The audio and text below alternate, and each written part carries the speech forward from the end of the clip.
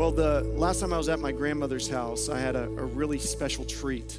She showed me a picture that she kept in a really safe place, and it was a picture of my great-grandmother and a picture of her mother and a picture of her grandmother. And we did the math, and we looked back at different photo albums and stuff, and we figured out that my great-grandmother's grandmother was born in the late 1850s.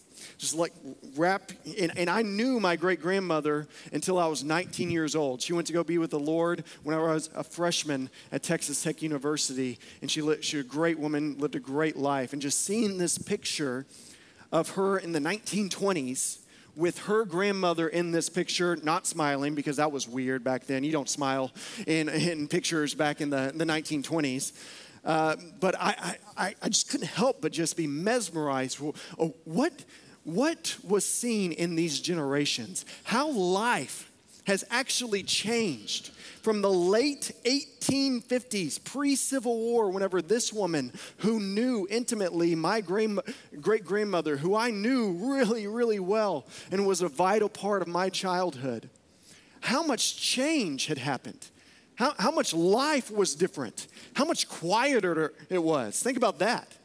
To where you and I, we fall asleep with our phone and it hits us in the face and we're like, okay, better put it away. Like late at night, you're like, I guess I should better stop watching these videos. Like no cars in the 1850s, no planes, no Air Force. All right, very little universities scattered throughout the land. Totally different place. Totally different place. Not as many states back then as we have now.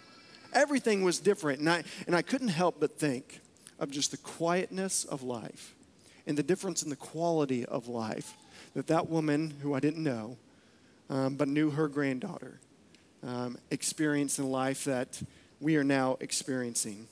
And I bring all of that up because whenever the Bible talks about life, it kind of transforms and changes based on who you are and what area you live in and what country you're born into. And there's this quality of life that seems to be different depending on where you are and what you've immersed yourself into.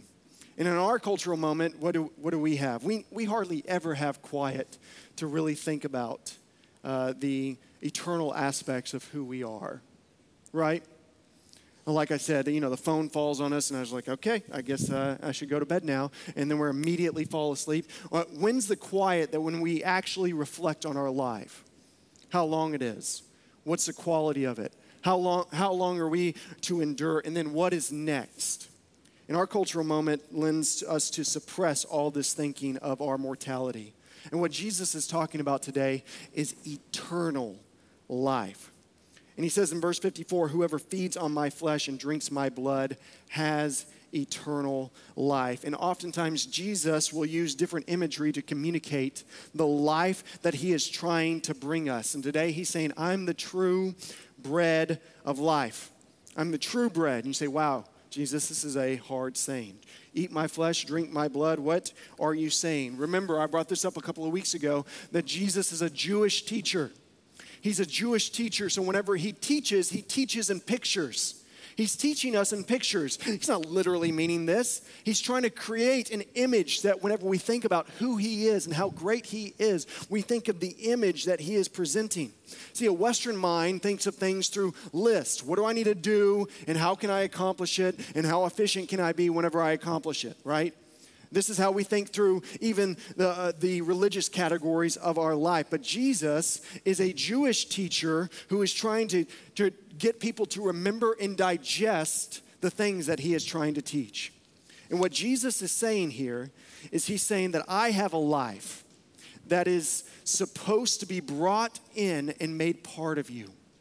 That's what he's saying. I'm the bread of life. I have a life that is supposed to be brought into us and become part of us. And Jesus, listen, Jesus knew way more than all nutritionists about, breaking down complex carbohydrates into simple sugars and, like all that. He understood how the body breaks down digestion and turns simple sugars into energy, and he understood that whole thing. And what Jesus is describing here as the bread of life is, I am the fuel of this life. I'm the true fuel that gives you life, which is truly life. Christianity gives you a vitality, a purpose, a fuel in which you have the opportunity to experience life, which is truly life. Is that your definition of Christianity? Because that's what Jesus is teaching here. And I hope what you've seen over the last couple of weeks, or maybe this is your first time here. If so, welcome. So honored that you would consider this place a place of worship so that you could come and hear God's word taught and preached. And so I'm thankful that you're here, but we have been marching through the Gospel of John. And as we've been marching through the Gospel of John, what we see different aspects of Jesus' teaching. We've learned that he's the Lord of joy. But you turn over this multifaceted mosaic diamond, which is the gospel of Jesus, and you also see that he's the Lord of suffering. You say, well, oh man, he's the Lord of suffering, he's the Lord of joy, and today we see that he's the bread of life. It's like, Jesus, what are you teaching us? What are you showing us? He's showing us in the Bible the holy, holy, holy, multifaceted, beautiful diamond that is the gospel. That the more you turn it, the more beauty you see in it. The more the light glimmers off of it and shines into our soul. To where there's different parts of the gospel that whenever we drill down and we look at them, we say, wow, God, you're amazing. But then we turn it over, it's like, wow, you're even more amazing. How much depth do you have, Lord? How much breadth is there in the goodness of your riches and the knowledge of you? How deep does it go? And today we're going to see even more depth. Because what Christianity truly is, and what we're going to see today, is this God-given fuel from the heavenly power that resurrected Jesus from the dead to surge through you in a transformational way. This is what the bread of heaven wants to give us. Is that your definition of it? Is Christianity breaking up old, unholy habits within you? Is it transforming relationships that you have into courageous one? Is it reforming you authentically? Is it giving you a governing purpose in all that you are? Is it bringing you real life? Is it bringing you real life? So today we're just going to ask this text a couple of questions. The first thing we're going to ask it is, what is this life that Jesus is talking about? What is this life that Jesus is talking about? Where does it come from? And then I'm going to ask you, are you experiencing it? Redeemer, are you experiencing the life that the bread of life is trying to offer you today? Or are you in this culture of existence? Are you experiencing life, which is truly life? Or are you existing well? Are you a well-adjusted human being? That's what the Bible is calling us to. So let's dig in right from the jump. What is the bread of heaven? What is true life? The first thing I need to point out to us is we're at a disadvantage in trying to understand this. We're at a disadvantage because English uses the word life in a multitude of ways. And in Greek, they had multiple words for life. And so they had two words. The Bible talks about life in two different words, Boaz and Zoe. I'm probably not saying those right, but you get the picture. Zoe and Boaz. Now, think about your science real fast, your science classes, and you probably see some of the prefixes in your science class. What is biology? Biology is the study of what makes life work, It's the operating system of living organisms. But what is zoology? Zoology is the study of habitats, right? A zoo is not just a place where where an animal lives and exists. A zoo is a place where an animal habitats, where an animal has real life. So that's why zoos look like the natural habitats that this animal lives in. So we're trying to give the animal life, which is truly life. And what we see in Zoe is it's not talking about just, is your heart beating, is your brain working, is blood coursing through your veins? What Jesus talks about, and the word that is used in this passage whenever he talks about eternal life, is this word Zoe. Zoe, which is talking about a quality of life, a habitation. What makes you tick? What really gives you life? What exhilarates you? What gives you energy? What gives you joy? Because listen, there's an important contrast in the Bible that I want to point out. And there's probably some of you in this room that have really struggled with the idea of hell.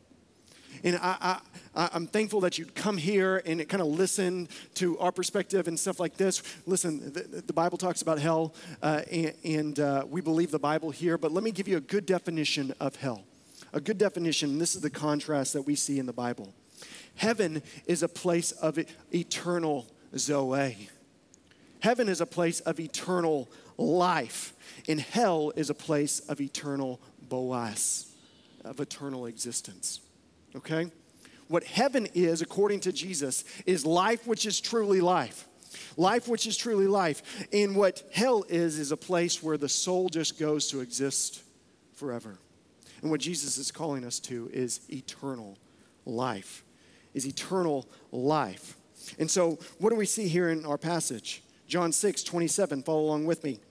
Do not work for the food that perishes, but for the food that in turn endures to eternal Zoe, eternal life, which the Son of Man must give you. The bread of heaven is ultimate life.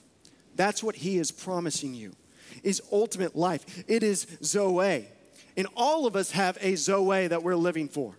All of us has a governing thing that we say, this is what gives me real life. This is what makes me tick. This is what exhilarates my heart. What is that for you? What is really living for you? Because we all, the Bible talks about this all the time, we all have these false Zoes that capture us. We all have this false thing that we are chasing after to say, if I only had that, then I'd be living, man. Then I'd really be living. What are we saying when we say that? Are we saying that, if I only had this in my life, then my heart would beat? No. We're saying that, you see the difference there? We're saying, if I only had this thing over here, then, man, I'd be living then. I'd have Zoe. I'd have a quality of life that would make my heart soar. And that's what we desire. So you see the difference?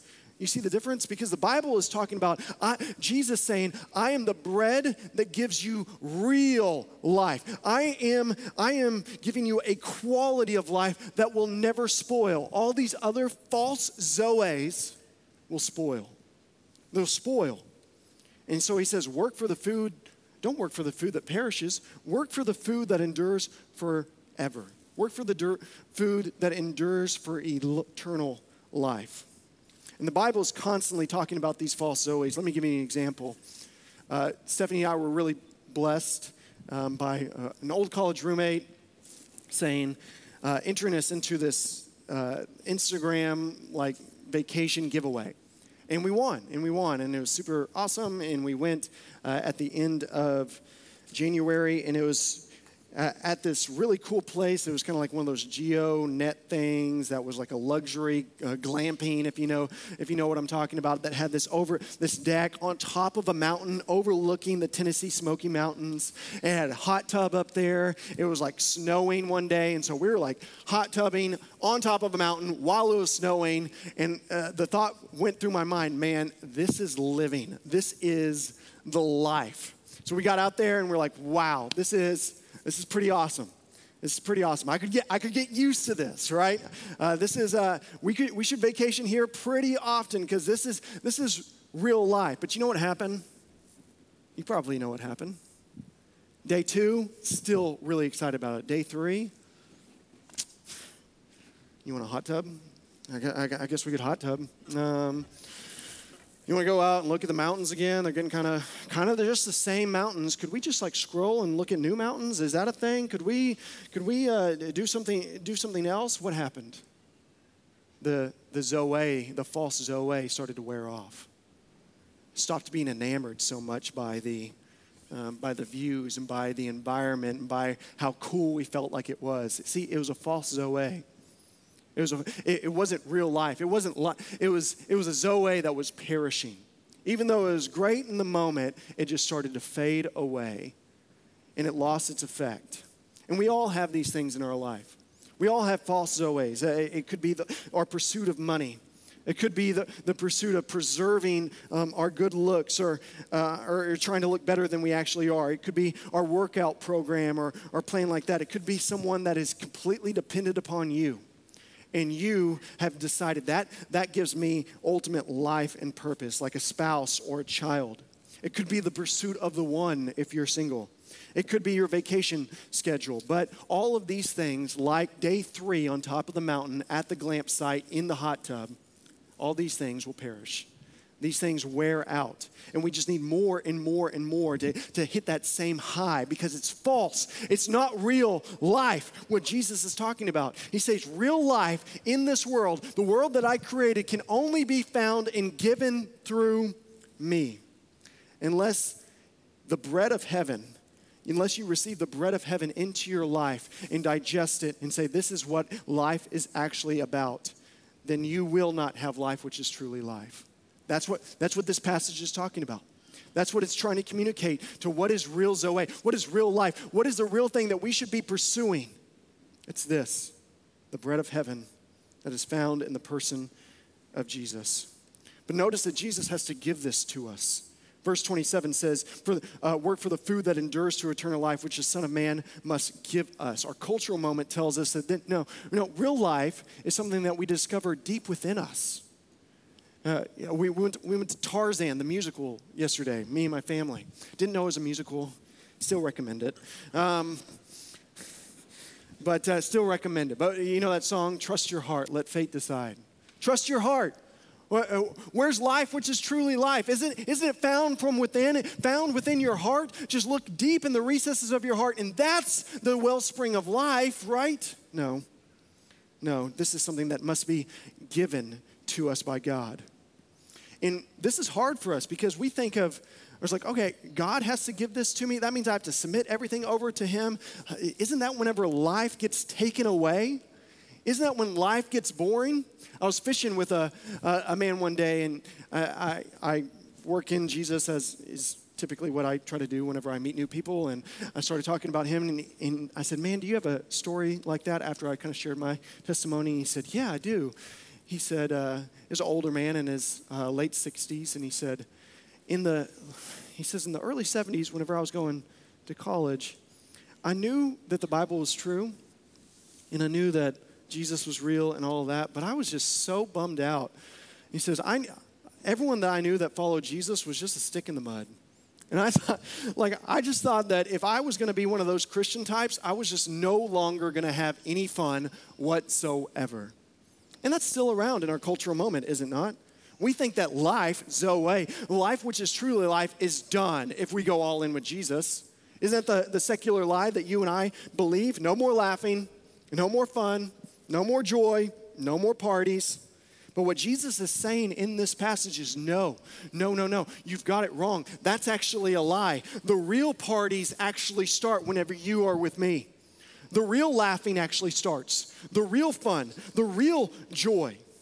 You go to parties where people are actually rooting and establishing each other in each other's lives in a meaningful way. They're not trying to network. They're not trying to work you over for a different opportunity.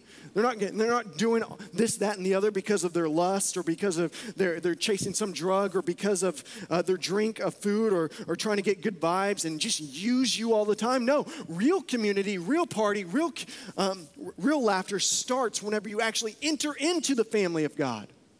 And authenticity comes in. To where the parties that we all really want to be a part of, look at me. The parties that you and I really want to be a part of is a party where we are seen, known, cared for, laughed with, shared experiences with, to where there's a giving of one anothering happening. And Jesus is saying that type of environment, that type of community, that only happens whenever I'm your bread of life. Whenever I'm the thing that you are pursuing with all your heart, soul, mind, and strength. Do we see this? Do we see this? Because what the gospel does is it makes us truly alive. It gives us real life, not this fake stuff, not this dulling sense of reality, not what excessive food or drink can give you. What does that do? It's a depressant. It's a depressant to dull the reality of life. But what the gospel does is it's a stimulant. It's a stimulant. Then it gives you life, which is actually truly life. It makes you think about the truth for the first time. It helps point you constantly to flourishing. It points you to the reality of life. Because what the gospel is that God, our creator, decided to come down, dwell with us as man. And he lived in such a way that on your best days you were supposed to live but could not. And then he died the death that you were condemned to die in your place. Now, if you stop trusting in your false zoes and you trust in him alone and make him your ruler, your Lord, your master, your king, he will become your everlasting, life-giving friend. Adopt you into his family, give you everlasting purpose, a community where you can be fully known and fully loved. New power to resist temptations. Doesn't this sound like life? Real life? Hope and suffering, poise under pressure. He wants to turn you into who you really want to be. He wants to turn you to who you really want to be. Do you believe that? Do you believe that? Are you resting in him? Or you say, Cody, what are you talking about? What does this mean? Reality. Reality. How does a Christian feel better about this life and this world? Preaches the reality of this world, that Jesus is Lord of all, to himself or herself over and over and over again. And if you trust in false zoes, guess what? Your life looks like an everlasting quest. Some of you know exactly what I'm talking about. An everlasting quest of maybe this drug will help me feel better, right? Maybe this drink will help me feel better. Maybe this friend group will help me feel better. Maybe a new spouse will help me feel better. Maybe this plane will help me feel better. Maybe this major change and maybe this career change will help me feel better.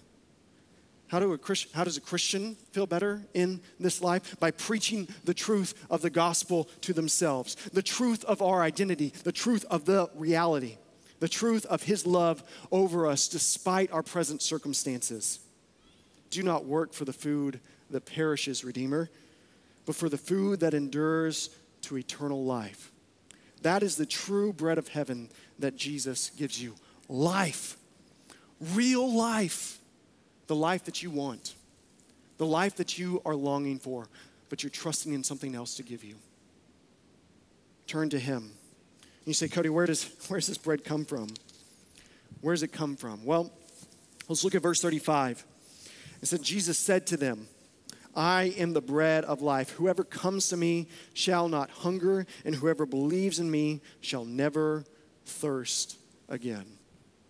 And we're in this weird cultural moment that, and I think it's kind of brought on by kind of the rise in popularity of critical theory within our social imaginary right now.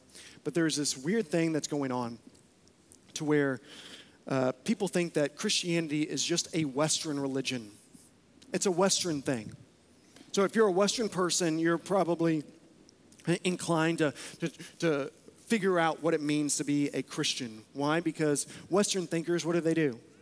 They think through things logically. Western people want to be philosophers. You know, they want things to work out logically. And Christianity actually checks some of those boxes for people. And so we're probably, everyone in this room is a Western thinker by nature. And so they're trying to figure out systems and logical, cogent arguments that work to filter your worldview through. And so you might be here because you're like, okay, God is holy. I get that. We are sinful. We need a bridge to get us. There's a gap that I cannot climb. Jesus is that bridge, and I need to cross that bridge to get to God. That's logical. And there's this kind of thought process of Christianity is just for the Western mind, not for the Eastern mind. The Eastern mind is more mystical, right? The Eastern mind is you need to find your God consciousness in the chair that you're sitting in right now. You know, like You just need to try to flush away all materialism and become one with everything. That's kind of the East-West dichotomy, correct? The East-West dichotomy. You become a mystic, and then you will have a real, true encounter with God, whatever that is, whatever that is. And so there's this debate, right, kind of within our cultural moment. Who's Christianity for? Who's this bread of heaven for? Who's this life what type of person is this life being offered to through Jesus?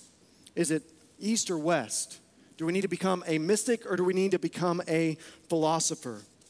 And the answer is neither. Neither. Notice how the Bible always talks about children. Let the little children come to me, Jesus said. Listen, a child cannot be a philosopher, and a child cannot become a mystic, but a child can submit to a king. A child can welcome a friend. A child can know a person. A child can know a person. And what Christianity is calling this bread of heaven is extremely personal. Where is this bread found? This bread is saying that this passage is telling us that the bread of heaven is not in a set of religious codes. It's not in a mystical experience. It is a person. It is a person. So let's pause for a test, shall we? Let's pause for a test. What is your definition of Christianity?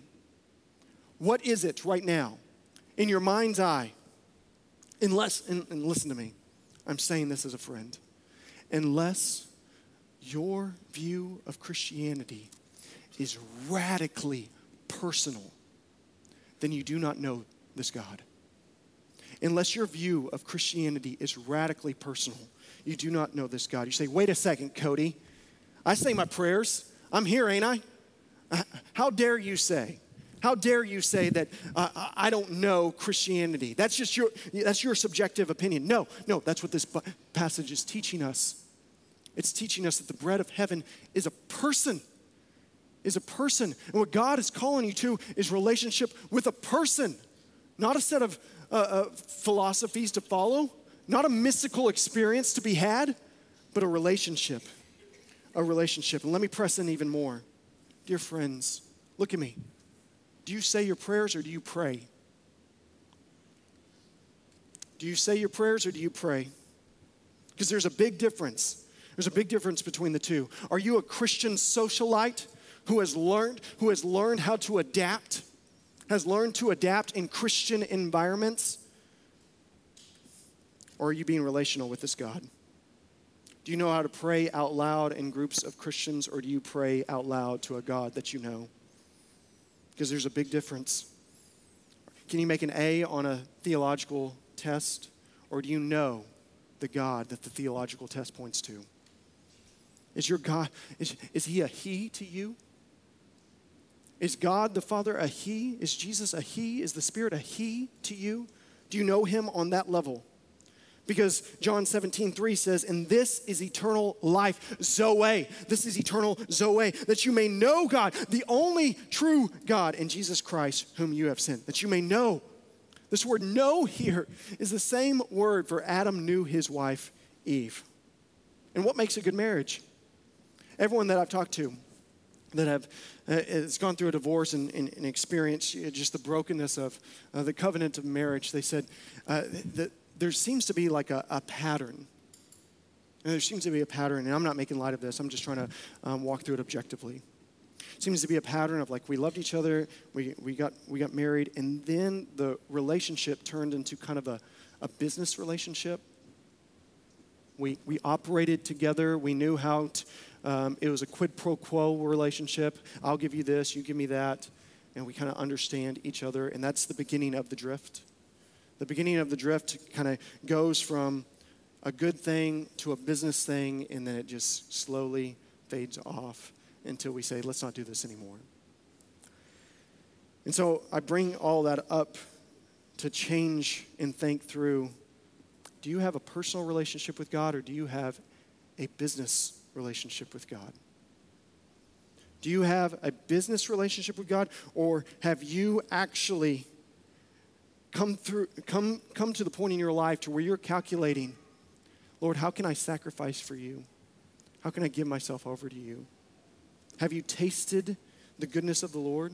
Have you reached out with your heart and have you touched it? Have you seen how the Lord has prioritized you, and has that led you to continual worship all the days of your life? Do you have a business relationship with God? Or do you have a real personal relationship with God? Because in the Bible Belt here in North Texas, I've noticed as I talk to people about Jesus, two different types of testimonies of real believers, of real Christians that are walking with him and delighting him, that say, I have life in God. And the first testimony is this, kind of this AC/DC highway. I was on this highway to Hades, right? Didn't care about God, didn't care about a relationship with God, and then all of a sudden, boom, just like Paul was knocked off his horse and met the Lord Jesus, I met the Lord Jesus. And I'm not perfect now. I'm now turning around and stumbling towards Jesus, but I know who that Jesus is.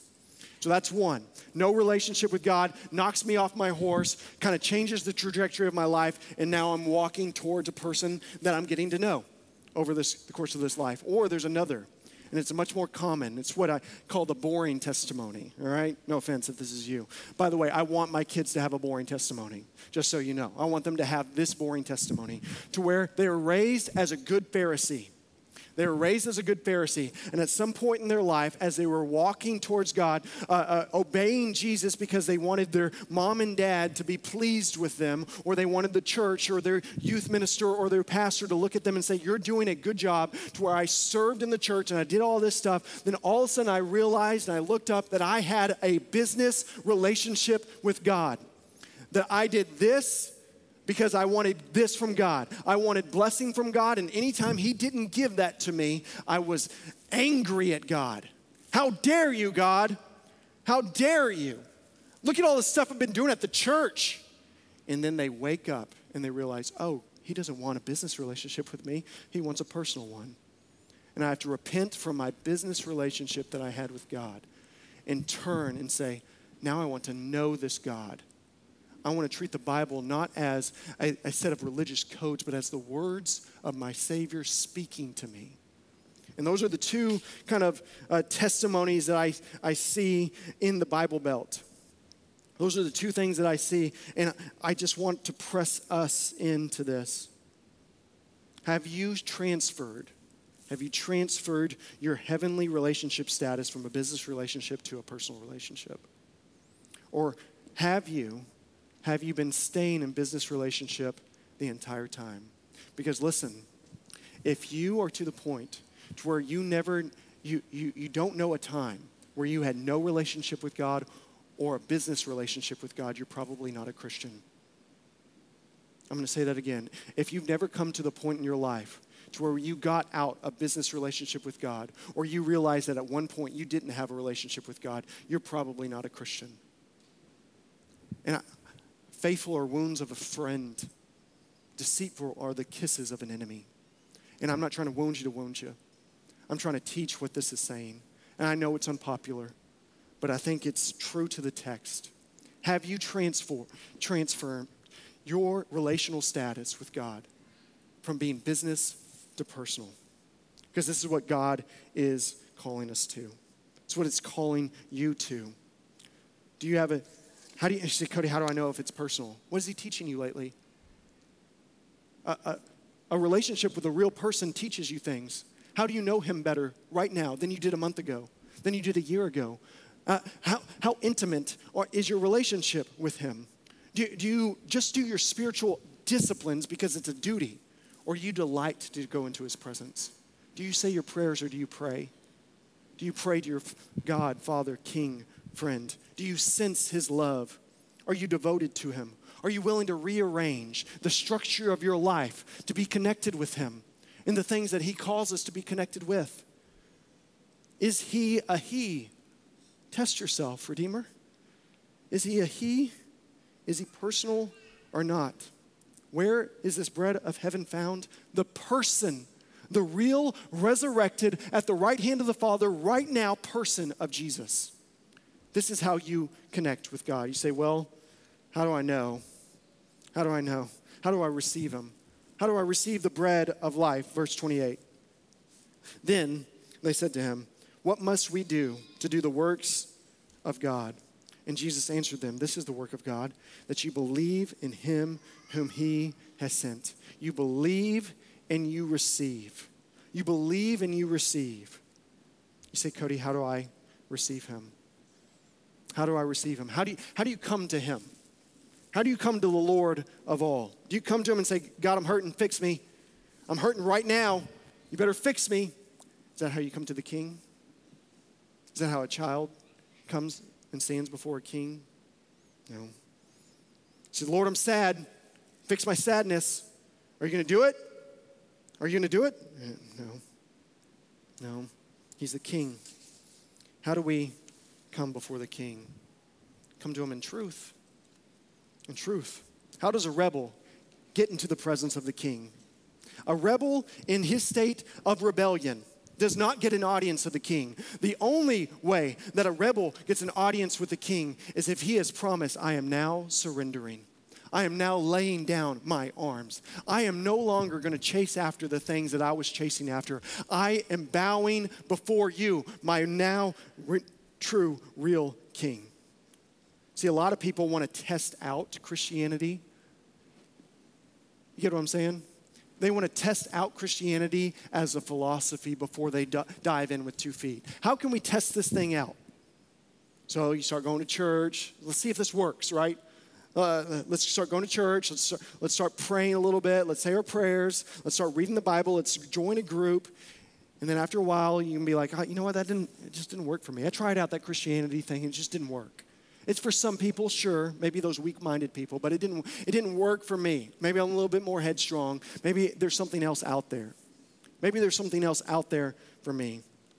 And it's probably because you try to get an audience with the king without laying down your arms, without laying down and fully surrendering before God. How do you receive this bread of heaven into your life? In truth. Knowing and recognizing that you're standing before the king as a rebel. And the only way to receive the bread of heaven is believing the truth of this reality for yourself. And you say, Lord, I am a sinner. I'm a sinner and I deserve nothing from you. I have desired my own ways all of my life. And today I am repenting. I am turning to you, the Lord of all, who lived the perfect life that I should have lived, who died the death that I should have died, and who rose again for the justification of my sins so that I can be with you and have Zoe, life which is truly life from this point on.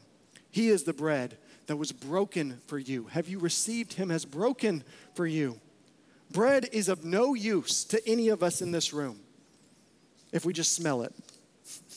Even if you lick it, even if you lick it, it's of no use to you. You can starve to death in a bread factory. You can starve. What do you need? You need to break it down. It has to be broken in order for it to fuel you. Do you see that Jesus prioritized you so much that he was willing to be broken to give you the fuel of life? He was willing to go to the cross in order to give you the fuel of life. The life which is truly life. The life that you and I actually want. He's saying, you can have it. You can have it. Come to me. Come to me as a rebel, laying down your arms, ready to receive real life. Lay down all your false Zoes.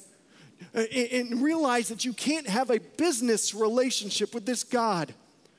There is no business relationship with this God. It's just personal. Do you know him? Have you taken him in? Is he the fuel and quality of your life? That is my hope. That is my prayer.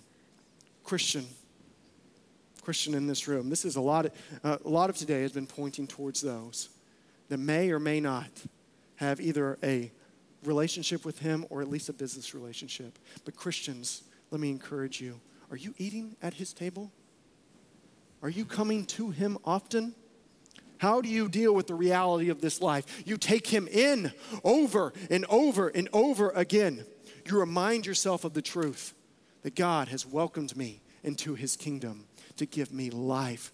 Don't believe the lies of this pathetic enemy of the God of this age. to where your life's over. It's not going to be, this isn't worth it. Following Jesus is for those fuddy-duddies. Just believe the Western thinking, learn the codes and you'll be good. That is eternal existence. Do you want eternal existence or eternal life?